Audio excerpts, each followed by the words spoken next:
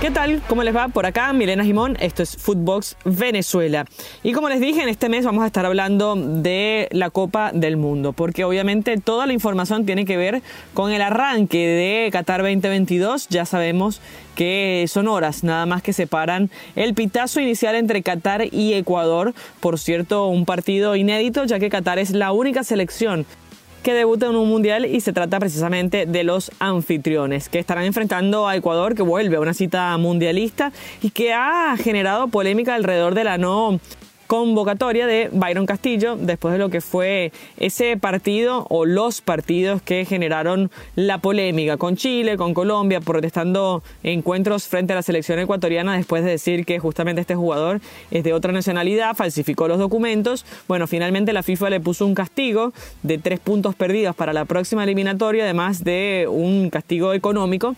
Pero bueno, Ecuador decidió, para sanar cualquier duda durante la Copa del Mundo, no convocarlo al jugador. Así que Alfaro también dio su lista, fue uno de los últimos en entregar, de hecho fue el último en dar a conocer la lista de los 26 definitivos. Pero del Mundial y de algunas cosas que están sucediendo alrededor de Qatar 2022 hablamos en este podcast.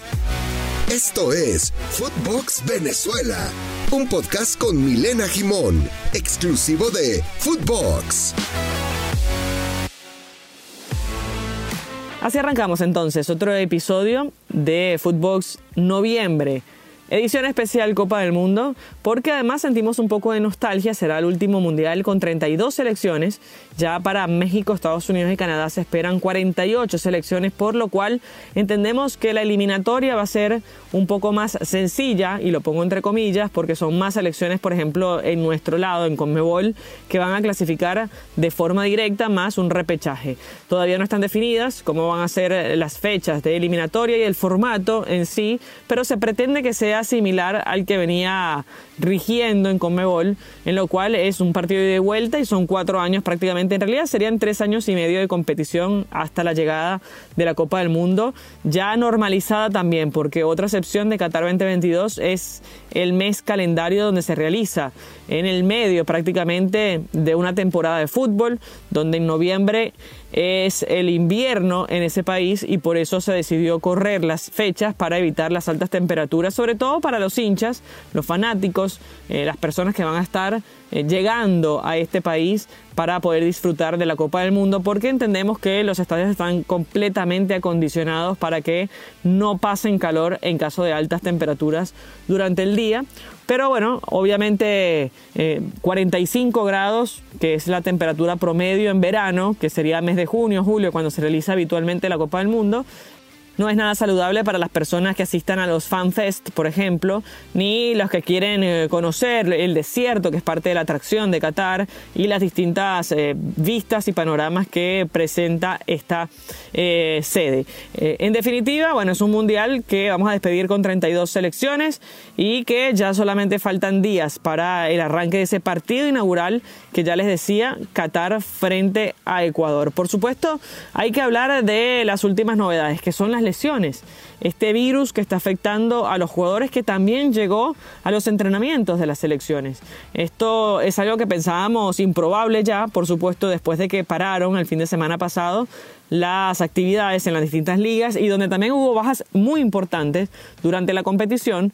Pero bueno, nos asombra, por ejemplo, que en este arranque de semana y ya con la selección candidata o una de ellas, además campeona defensora, Francia, bueno, termine habiendo una lesión y una partida de la posibilidad del Mundial después de que el jugador del Real Madrid, Camavinga, entrara en una jugada de calentamiento, una jugada fortuita de la práctica de Francia a Nkunku, y con un esguince de rodilla lo termina dejando out de la convocatoria. Ha sido, bueno, una de las noticias más importantes de este arranque de semana, la última antes del arranque de la Copa del Mundo, y que en definitiva van a seguir ocurriendo, porque vimos, por ejemplo, momentos en los entrenamientos donde Dani Alves también se tira o se desliza para buscar una pelota y le termina impactando en el tobillo a Pedro, y hasta que no se dé el pitazo inicial, todo el mundo va a estar nervioso respecto a lo que está ocurriendo en Qatar y alrededores, porque también hay partidos amistosos, algunos de ellos preparativos a la Copa del Mundo, y esto sin duda genera bastante estrés en los fanáticos que quieren ver, por supuesto, a todas sus figuras cuando ya nos hemos perdido muchas estrellas en este mundial. El caso de Francia, que ya citaba, bueno, 2 campeones del mundo. Pogba no estará presente, esto por lesión, y Kanté tampoco lo estará, también por lesión. Esto fue mucho antes de la convocatoria de Didier Deschamps, pero bueno, son 2 jugadores que se van a perder esta Copa del Mundo y la posibilidad de renovar un título con la selección francesa. Bueno, son varios los que están ausentes, pero también son varios los que lograron recuperarse a última hora, y quería mencionar a Paulo Dybala, que también estuvo de cumpleaños, a Ronald Araujo, que está con un preparador físico del Barcelona y este le dará el ok si puede jugar el Mundial o no, porque evidentemente él pidió ser seleccionado y Diego Alonso obviamente lo tomó en cuenta, siendo uno de los defensores más importantes que tiene la selección uruguaya. Bueno, Richarlison está recuperado, y Raúl Jiménez también fue convocado por parte de la selección mexicana. Pero ausentes, ya lo decíamos, Leroy Sané de Alemania, un jugador que venía haciendo las cosas muy bien en el Bayern Múnich, que estuvo por el Manchester City en fechas o en pasadas temporadas. Bueno, Reece James de Inglaterra, Diogo Jota, creo que son de las ausencias más importantes por lesión que tuvo el último tiempo las distintas selecciones. Así que esperemos que no pase nada más y que el domingo se ponga a correr la pelota de la manera que corresponde, con todas las figuras que hay. Por supuesto, son muchas las figuras que queremos ver.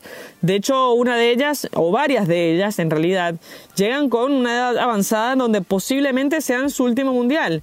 Y acá volvemos con Dani Alves, por ejemplo, jugador que tiene 39 años, que estuvo entrenándose con el filial del Barcelona de cara a esta Copa del Mundo y que termina siendo convocado por Tite como uno de los laterales en esta selección canariña, junto a Danilo, los 2 laterales derechos que fueron convocados por Brasil. Pero entre los jugadores de avanzada edad tenemos a Pepe, a Thiago Silva, otro defensor de esta selección canariña, ni hablar de Modric, con 37 años, Neuer, el arquero de la selección alemana, con 36, Luis Suárez con 35 y Cavani a la misma edad, bueno, Angelito Di María con 34 años, Karim Benzema a la misma edad que Robert Lewandowski.